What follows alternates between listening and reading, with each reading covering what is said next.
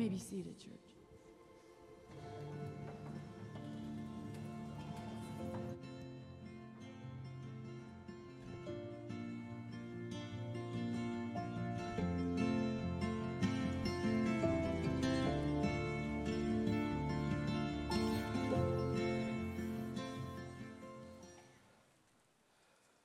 When I first started calling upon my wife in the courting process, I'd look at her and her dad.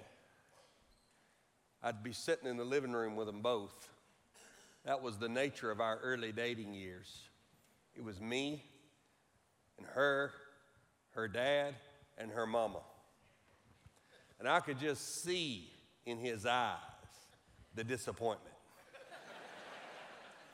When they sing like that, I feel like the disappointment. I could just stay back there and keep singing, couldn't you? Man, it's good. I love that song. That's Rhett, my little 6-year-old's favorite song. He sings, "You're worthy of it all."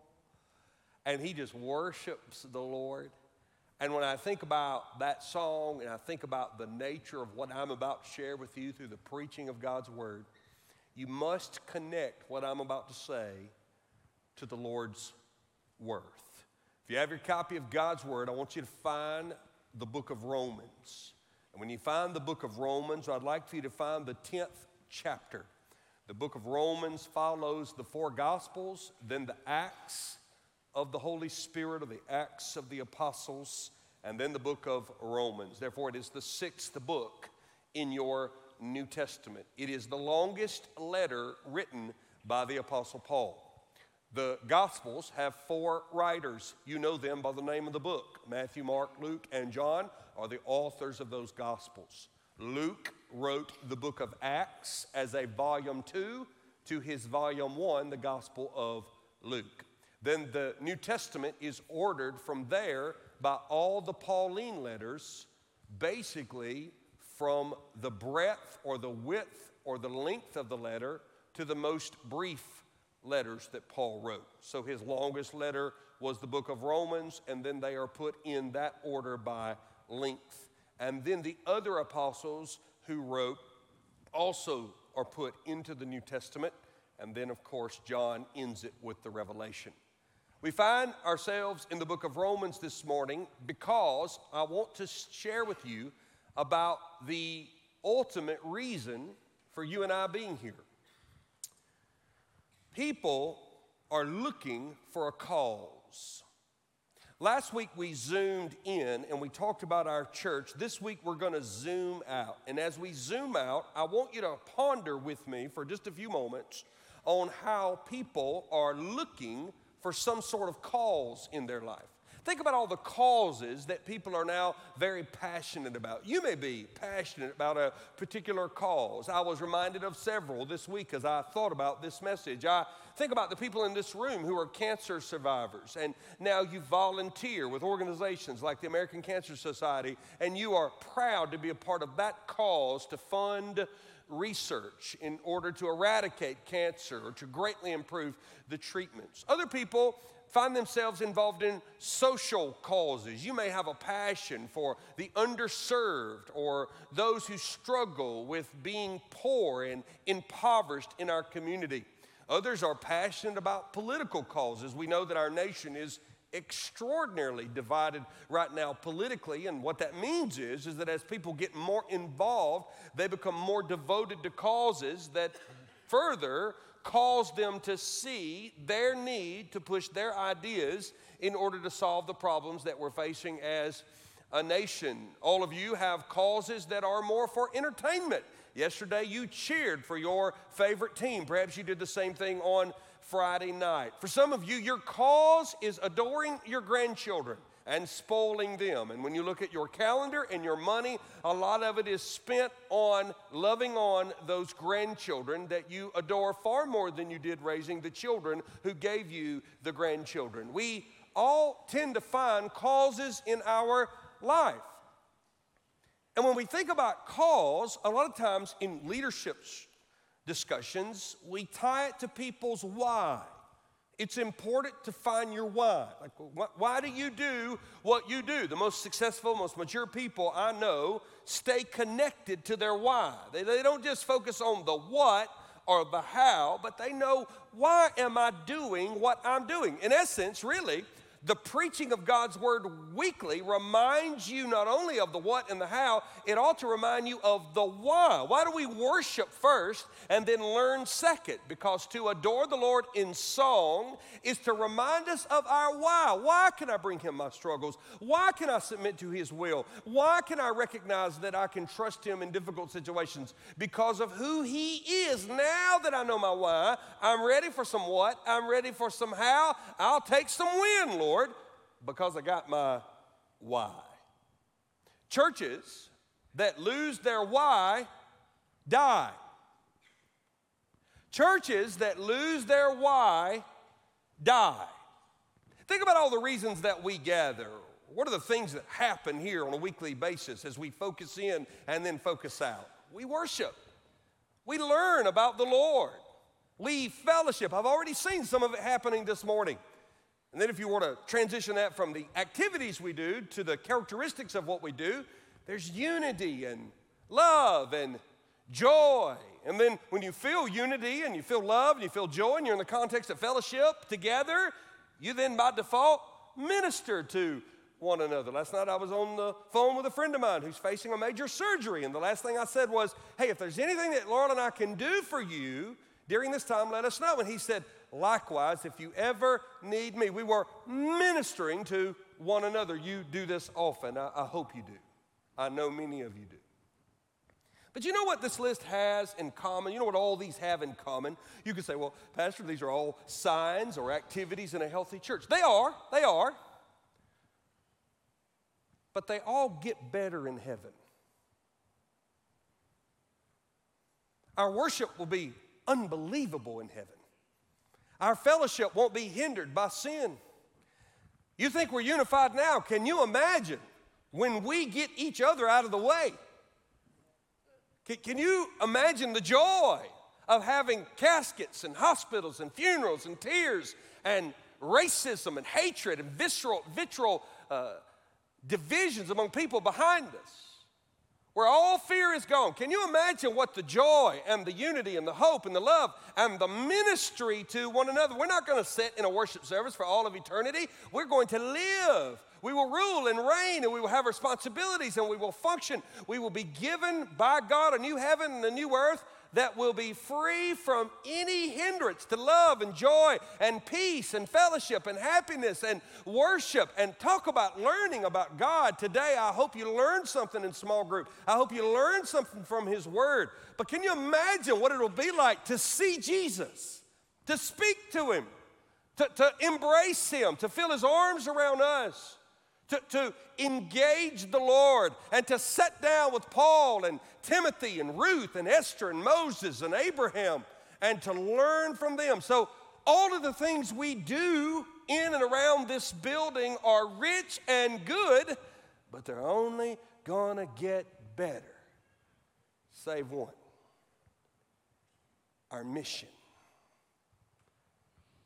Our mission to see more people come to Christ will end one day. There is no evangelism in heaven. There's no need for a gospel witness in heaven.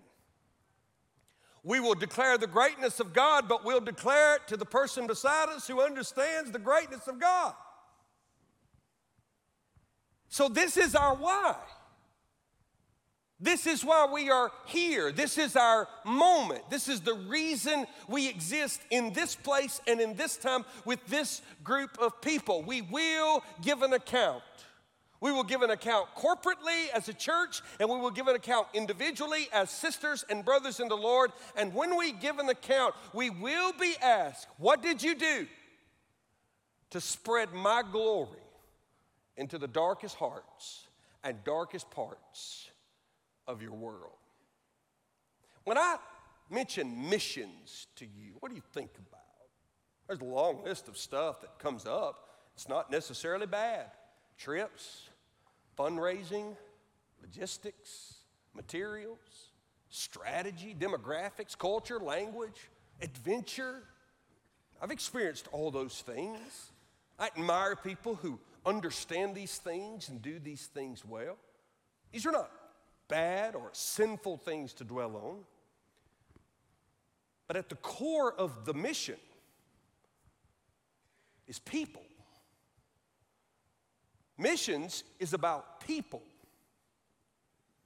Let me give you two numbers to think about. 11,948. That's the number of identified people groups in the world. Now, what's a people group? I'm glad you asked. A people group is the largest group through which the gospel can flow without encountering significant barriers of understanding and acceptance. That's how the International Mission Board of the Southern Baptist Convention and many other missiologists defined people group. 11,000 of them. Now let me give you another number. 3,175. Not people, not populations, not nations. 3,175 unreached or unengaged people group. What's an unreached or unengaged people group? It's a people group where evangelical Christians make up less than 2% of the population. Further, it is called unengaged when there is no church planting methodology consistent with evangelical faith and practice underway. In any form or shape of Christianity. We're not talking about Baptistic faith. We're not talking about Pentecostal faith. We're talking about any form of evangelical Christianity can't be found in certain parts of the world among over 3,000 of the known people groups in the world. Now, why do I share that with you? I share that with you because we have been immensely blessed. And the temptation of a church that is well-funded, well-attended, my prayer, well-led.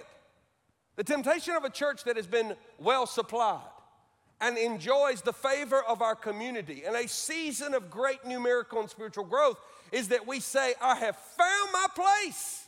I'm going to throw it in neutral and I'm coasting to glory among the comfort and the bubble of the people around me. And yet that's not why we're here. We are here to accomplish the mission. Now, when we talk about engaging a people group, I think one of the greatest examples is Paul. In fact, what I'd like to do for just a brief moment is show you one man's relationship to his people group. Paul loved his people. Who were his people? Well, of course, they were the Jews. No one's more qualified to call him or herself Jewish than the Apostle Paul.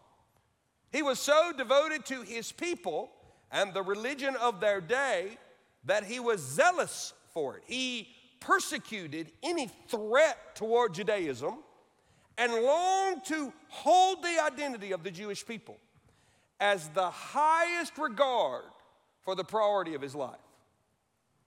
And then he met Christ. And when he met Christ, he felt an especial desire, an especially significant desire, to say to his people, we missed the Messiah. Will you believe upon him? Now, obviously, we could spend weeks and months. I've not attempted to preach through the book of Romans yet. I may be out of time. I'm 44 now. If I start next year, hopefully I'd finish it before I died.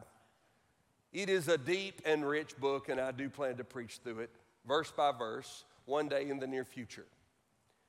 But if we were to unpack the book of Romans, what we would find is that it is the greatest theological treatment of the main truth of the gospel, which is we are saved by faith alone, in Christ alone, through God's grace alone.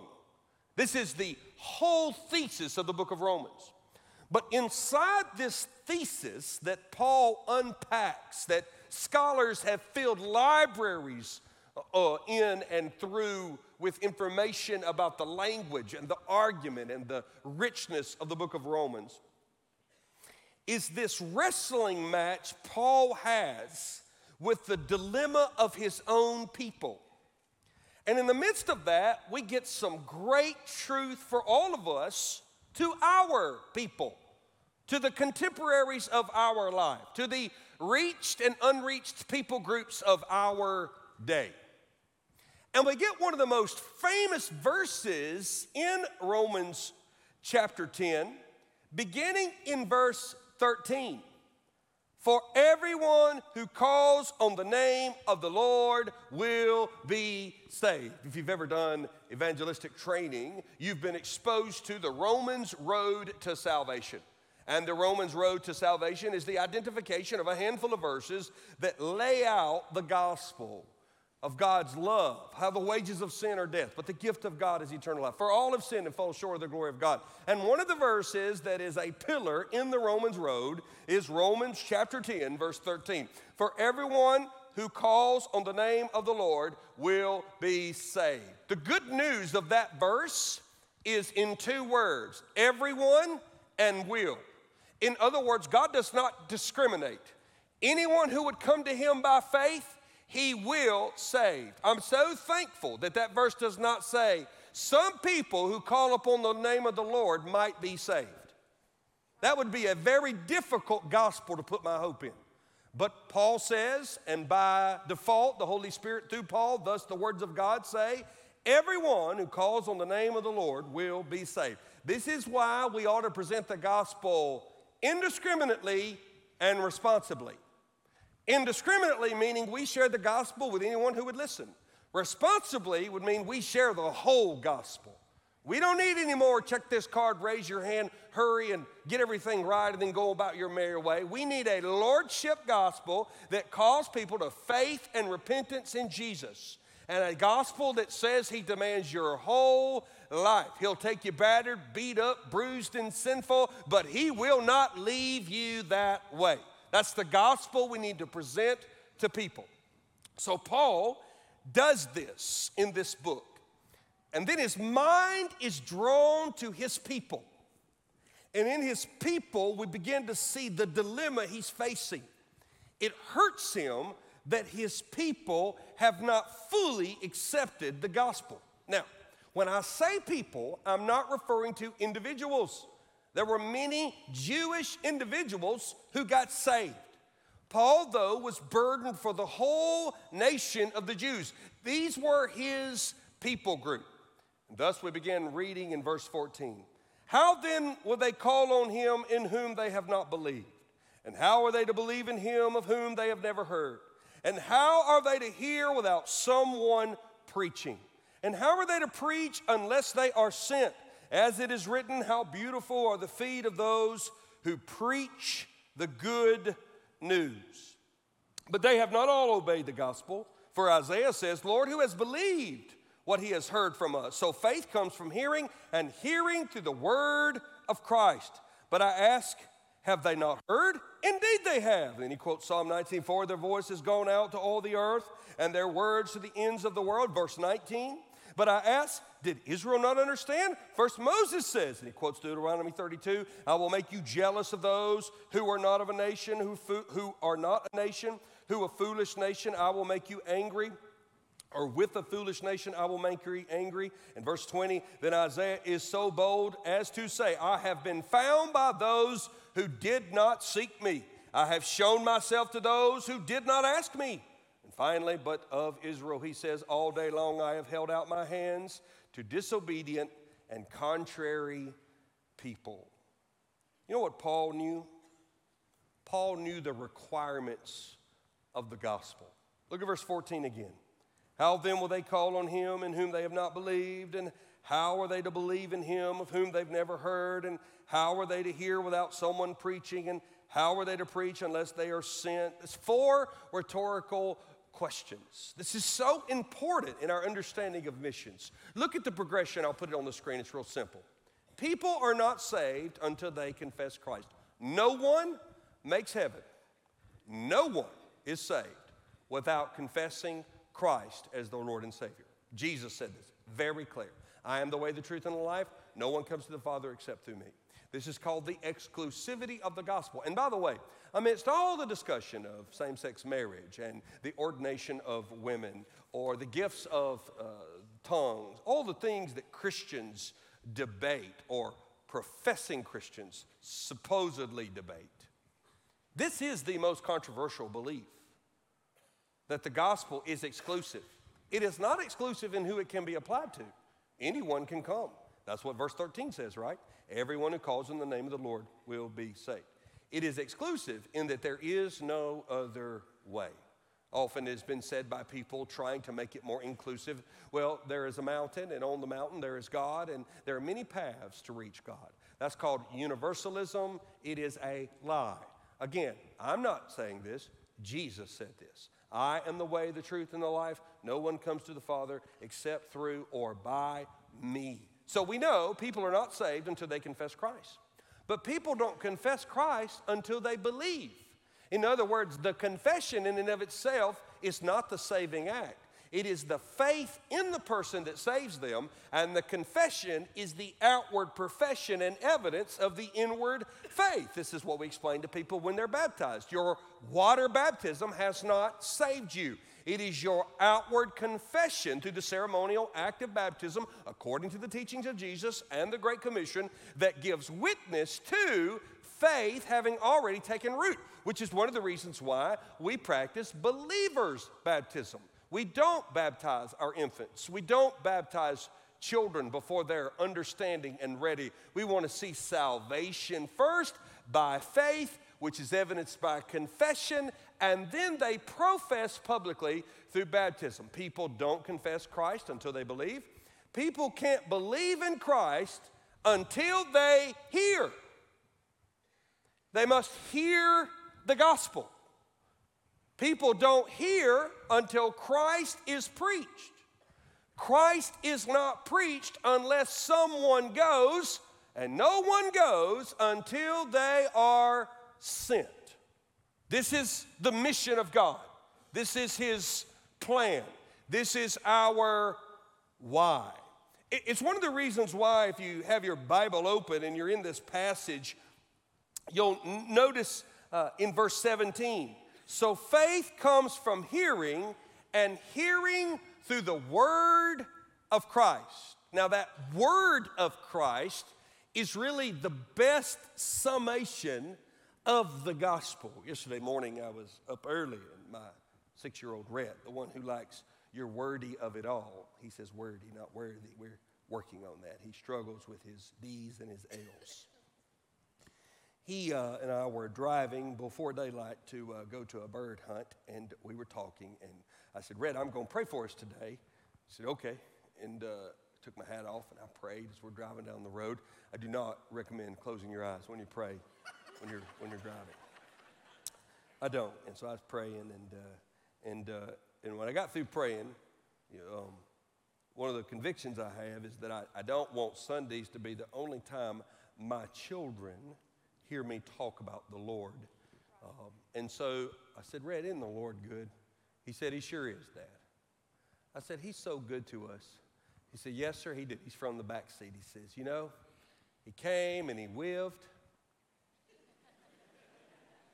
and he died on the cross, and they put him in a hole in a cave, and they put a boulder over it, and 3 weeks later he came alive." On the very first Easter. I was not alive then, Dad. I said, "I know, you weren't around." He said, "No, were you?" I said, "No, I wasn't around." He said, "But some people were." I said, They were. I said, "They were." And I didn't even have the heart to correct his timeline there. It would have been just as good of a resurrection 3 weeks later as it was 3 days later. But that is the word of Christ. That is the message that we want to ingrain in our children. That this is not you and I attempting to better our lives, that this is not a social organization with religious undertones, that we are people who believe in an empty grave. We believe in the throne of God. We believe in the blood of Jesus. We believe our sins have been atoned for, and this is how people are saved. And this is what we will never be asked to do in heaven. there will be no one to witness to. And I know you have children to raise. I know you have a career. I know you have responsibilities. The Bible speaks to that. The Bible does not call us to move to communes and separate ourselves from the world. In fact, it's just the opposite. Jesus said, be salt and be light because the days are drawing near. I believe Jesus is coming back. I believe that. And I believe, as I've often said and joked with you lightheartedly, I don't know when, but I can tell you on the authority of God's word as your pastor, we're closer now than we've ever been. Amen. Because we're here. Every day is closer to that day. And so this is the requirement. But what hurt Paul was the rejection of the gospel. Because he began to ask the question, well, has Israel heard? And if they heard, have they understood? And he does so through using their book. Look at your Bible and I'll show you what I mean. Look at verse 18. But I ask, have they not heard? Indeed they have. And then he uses Psalm 19:4 to show that God had declared his joy and his presence to the people of Israel for years. Their voice has gone out all the earth and their word to the ends of the earth. But if they heard, did they understand? You can hear the gospel without understanding it. This is why preaching and teaching the gospel is so important. But I ask, verse 19, did Israel not understand? First Moses says, and he quotes Deuteronomy, I will make you jealous of those who are not a nation. With a foolish nation, I will make you angry. So Paul is saying Moses told them, you understand, you're rejecting, and I'm going to go to other nations who will turn to me, and I'll make you jealous of them, even though they are but fools in comparison to your knowledge of the Lord God. They have no Mount Sinai. They have no splitting of the Red Sea. They have no creation account that is accurate according to Genesis, and yet they will receive. Isaiah picks up on it in verse 20. Then Isaiah is so bold as to say, I have been found by those who did not seek me. I have shown myself to those who did not ask for me. And this is one of the most unbelievable truths of the gospel. The gospel was never delivered first for the Jews to keep. It was delivered to the Jews to share with the world. The redemptive plan of God from Genesis to Revelation was always to redeem from every tribe and every tongue, every nation, every skin tone, every ethnicity, every culture, people who will be around the throne of heaven. This is the great picture of missiology in heaven, that every tribe and every tongue and every nation, the word nation in the New Testament is ethnos, is where we get our word ethnicity. Every people group will be around the throne declaring the greatness of Christ. In fact, missiologists believe that that has to happen before the Lord returns, that the gospel has to get to every people group. A fascinating story about the progression of the gospel is to look at what's happening today. It left Jerusalem.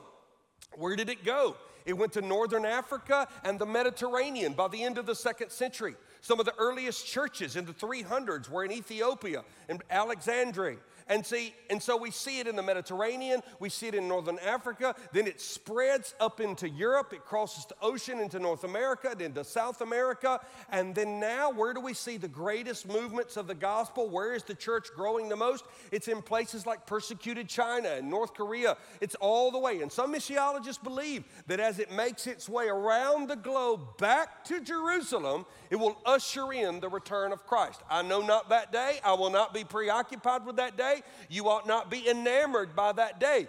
Don't be indifferent to it, but don't be infatuated with it. Worry about today. Yesterday's gone, tomorrow's not promised. Christ has given you today.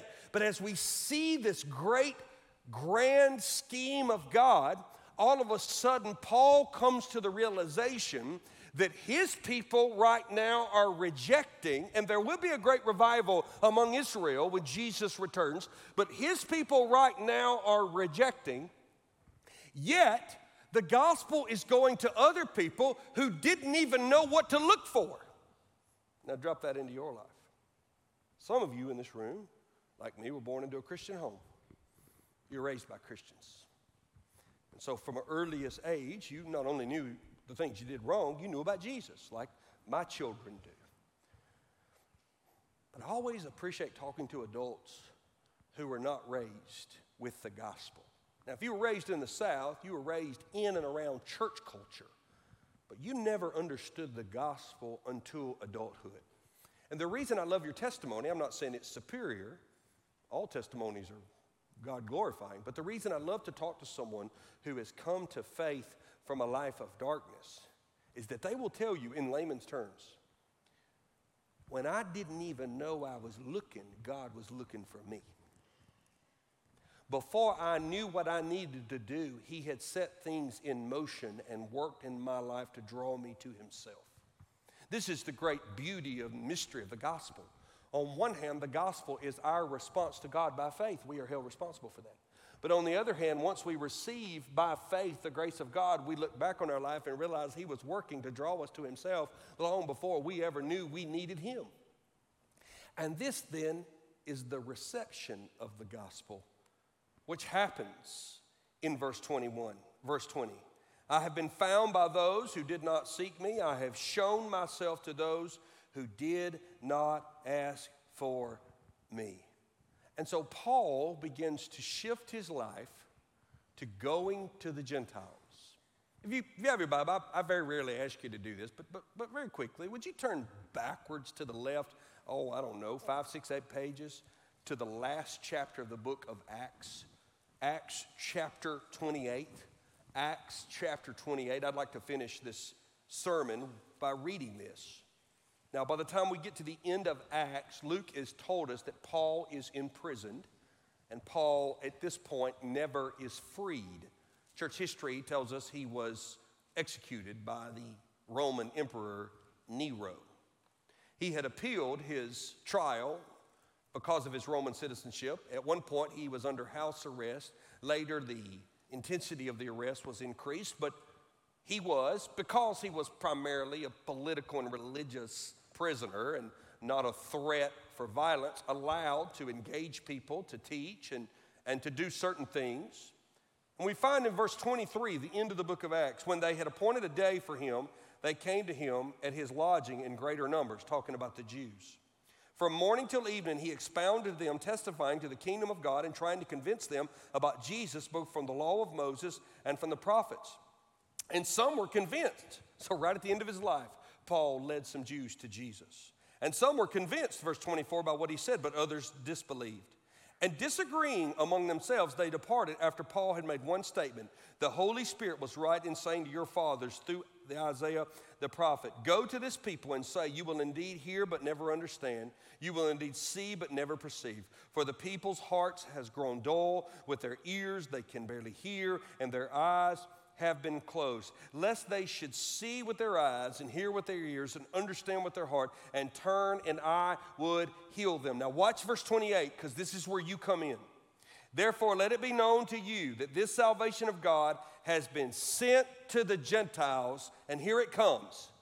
They will listen.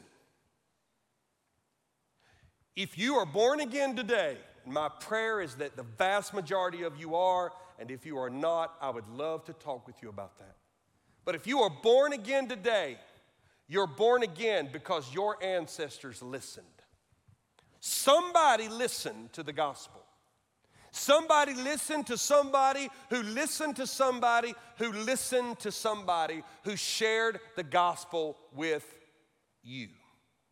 And so what Paul says at the end of the book of Acts, as the church is continuing to go forward, is that there will always be people who reject, but there are always going to be people who receive.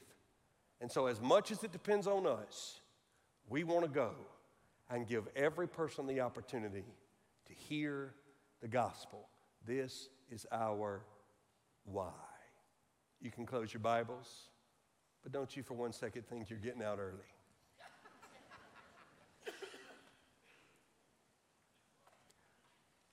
Having given you a theological treatment of missions, let me tell you where we are as a church. I did this last week. I want to do it this week. Last week we talked about us. This week we're talking about going. Many years ago, like many churches, we adopted a simple Acts 1:8 strategy. Acts 1:8 is a verse, of course, in Acts chapter 1, verse 8. And Jesus has just given the Great Commission. He's about to ascend into heaven, and he says, but you will receive power when the Holy Spirit has come upon you. That would later happen on the day of Pentecost. It happens in any Christian's life when they're saved. And you will be my witnesses. And then Jesus tells them where? Jerusalem, all of Judea, Samaria, and to the end of the earth. Now, what many churches have rightly done is they've said, well, that's a beautiful structure. Our Jerusalem is our influence, the influence that we can have in this community. Our Judea, well, that will be our region, our state, the Carolinas. Our Samaria, well, that will be our nation, North America, the places that you can get in your car and drive to without a passport. And then the end of the earth, well, that hadn't changed. It's still the end of the earth. And so everything we do at Church at the Mill in relationship to missions is structured around these 4 areas. So let's talk about our church, for example. Our church does not exist just to study the Bible here on Sundays. We exist to fellowship in the end that we lead people to Christ. You are the greatest outreach strategy of Church at the Mill. We don't have a visitation night. We don't have targeted mailings. We've used that stuff in the past. I'm not against that stuff. But let me tell you why people are being reached by our church. Every Sunday, someone will walk up to me and say, I'd like you to meet my coworker. Would you meet my cousin? Hey, I want you to meet my friend. We've known each other for years, and they've been struggling, and I invited them to church with me.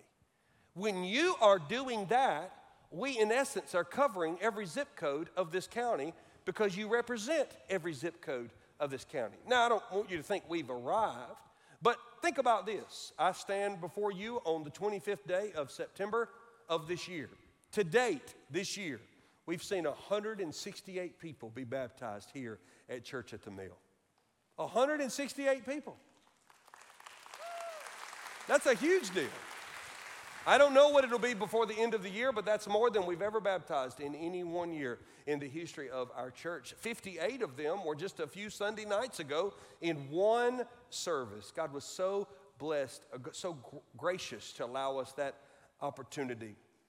Let me give you some other examples of the things we do. This year we bought 500 Bibles to be distributed at the Spartanburg County Detention Center. We run a storehouse ministry that doesn't just hand out dry goods and paper products and things that people need. We partner with every one of our clients that we serve, a member of our church, to develop a relationship with them to the end that we share the gospel. If you come on midweek, you'll see our older children packing Backpack Buddy backpacks because we know that underserved and underprivileged children in our county do not eat well on the weekends when they cannot have access to food that is provided by public education through the nutrition program. And so they're sent backpacks of food home every Friday, and our church is one of the largest suppliers in our community of that. Just a few others that got me excited. When we lost a young man tragically who was gunned down 2 streets from here, our missions team mobilized and we fed the entire sheriff's department and our first responders breakfast the very next day, and we sent people in to pray with them, and we made ourselves available to counsel them and to love them, and we mobilized to host that young man's funeral here so that we could minister to the community. I remember when I spoke to the father-in-law of the young man and told him what we wanted to do. It was my honor to say, and by the way, we would do this absolutely with no charge whatsoever. This is our honor to be able to serve you. Missions is not just getting on an airplane. It's about ministering in our own community as well. In the last 8 months, we've given away $11,000 of tips from the cafe. Tips. You some caffeine-addicted, Jesus-loving people. 11,000. I don't know if you know this. Sometimes people will say, I don't think they ought to sell things in the church. We make nothing off the cafe. The cafe, 100% of the profits, after we cover the personnel and the supplies, we buy a lot of coffee beans. It goes to a different ministry in the community every month. Church at the Mill has never and will plan never to make a dime off selling anything from that cafe. It all goes right back to our community. Of course, we want to do this. By the way, that's more than we gave in all of 2020. 2021. So let's talk about Judea. In Judea, I threw this image up a few years ago to you. I said, I want you to think about a multi-campus strategy. And here's the reason why. I realize so many of you have not heard this before. If the goal was a beautiful building and a committed staff and a long-term pastor and a steady flow of guests, we've reached all our goals. That can't be the goal. Churches are dying. When you leave today, if you drive to someone's home or you drive to lunch, no matter what direction you go from our parking lot, you will pass half a dozen churches that are dying. I'm not being critical. I'm not throwing rocks. Minister to many of them. Love to help churches in any way that we can, but they're dying. Over 85% of churches like ours in the state are plateaued or declining. They're dying. So, of course, we want to leverage our influence to help in other communities, but in our community, the one thing we have is people. It's not just about planters, it's about people. And so, after we moved into this facility, we launched the multi-campus strategy. I shared a little bit about that with you last year. And tonight, in downtown Woodruff, they will celebrate their one-year anniversary. In 2021, we launched the Woodruff campus, and this year they've baptized 24 folks and had 80 people complete the new member process there in Woodruff. And in 2023, we hope and pray to launch our third campus. Even as recently as this week, I was in conversation with a sister church that is prayerfully considering. It has not been made yet. The decision is not made, so it's certainly something I hold in confidence out of respect for them. But they are prayerfully considering handing their entire campus and all their assets to us, where we will go in and relaunch a campus in another part of our county, preparing this year and launching it in 2023. And I think there are more to come. My prayer is that as we have a network of campuses which are not led by a video screen, but rather by young men that we train and raise up and teach to preach, that we will see these become functioning congregations that will then do the same thing. And then my long-term desire is that if the Lord would afford me another 20 years, I'll be 64, that out of a multitude of young men who've been raised up to preach, God will identify one to fill this pulpit when the time comes. I don't want to leave you leaderless. It's your decision, not mine. I'm not going to pick that person, and I got a long way to go and a lot of mortgage payments to make before that day. But I would love to see us have a network of men and women who are trained to lead the church, so we're not wringing our hands wondering what the future holds. This is our Judea. And then, of course, we wanted to mobilize Woodruff. So let me tell you what they've done. In their first year, the Woodruff campus has given over $20,000 to local ministries in Woodruff. One of those is called 678, and it focuses on 6th through 8th graders. And that campus decided to provide them the funds for a van to transport middle schoolers to a Bible study to teach them the gospel. So we want the campuses to get busy about doing the work and not to just exist as dependents on the central campus. And they have done that with remarkable faithfulness. Now, when we get through Judea, we then come to Samaria, our North America. We are supporting 3 church plants in Boston today, and we've just started a partnership in Provo, Utah, among primarily communities filled with individuals who would identify members of the Church of Latter-day Saints, Mormons, very, very much spiritually dark places. We've sent 2 teams there, and those 2 teams had over 50 gospel conversations with people trying to help them understand the gospel. When we think about that, we also think about the world. What are we doing in the world? Nearly $500,000 has gone directly to the International Mission Board, the North American Mission Board, through cooperative program giving. We give well over $1 million away a year to missions, and half of that goes to the International Mission Board and the North American Mission Board for planting, sending missionaries, training. You've heard those leaders preach in this pulpit. Dr. Paul Chitwood is the president of the International Mission Board. Kevin Ezell is the president of the North American Mission Board. And these men love and respect you for your commitment to what God is doing in those places. But in addition to that, not all, but most of our trips and partnerships are with people who left us to go. In other words, we're not going to meet strange missionaries that we've not met before. We're going to meet missionaries who are from us. Currently, we're working over 5 continents, North America, including Central America, Europe, Africa, Asia, and Australia. This is pretty cool, I think. 2 of our teams recently joined our friends in East Asia. I can't tell you their country, and I can't tell you their name for security reasons. Some of you may know them.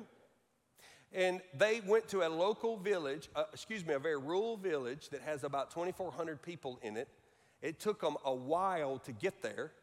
And they were able to share the gospel with 11 people, including the mayor of the village, to help the missionary who's from Church at the Mill, lives full-time in East Asia, develop a relationship with this village where there are no known believers.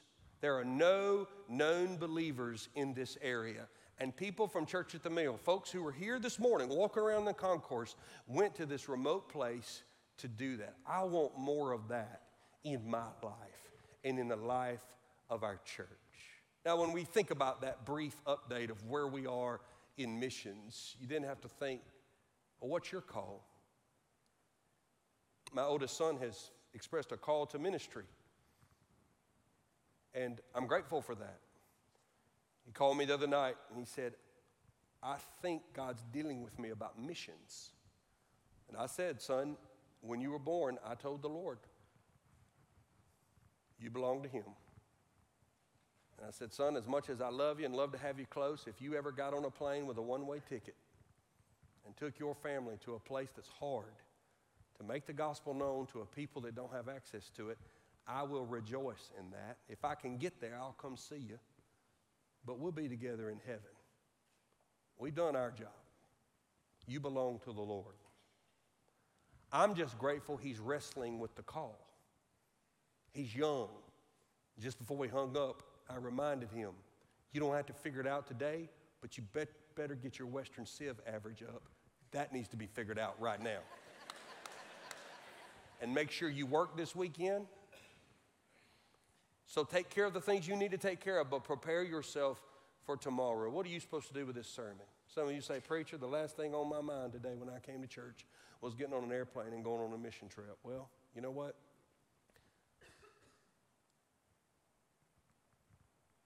I don't have the right not to challenge you to recognize your call. Let me give it to you in 4 ways real quick. Think about it this way. First, pray.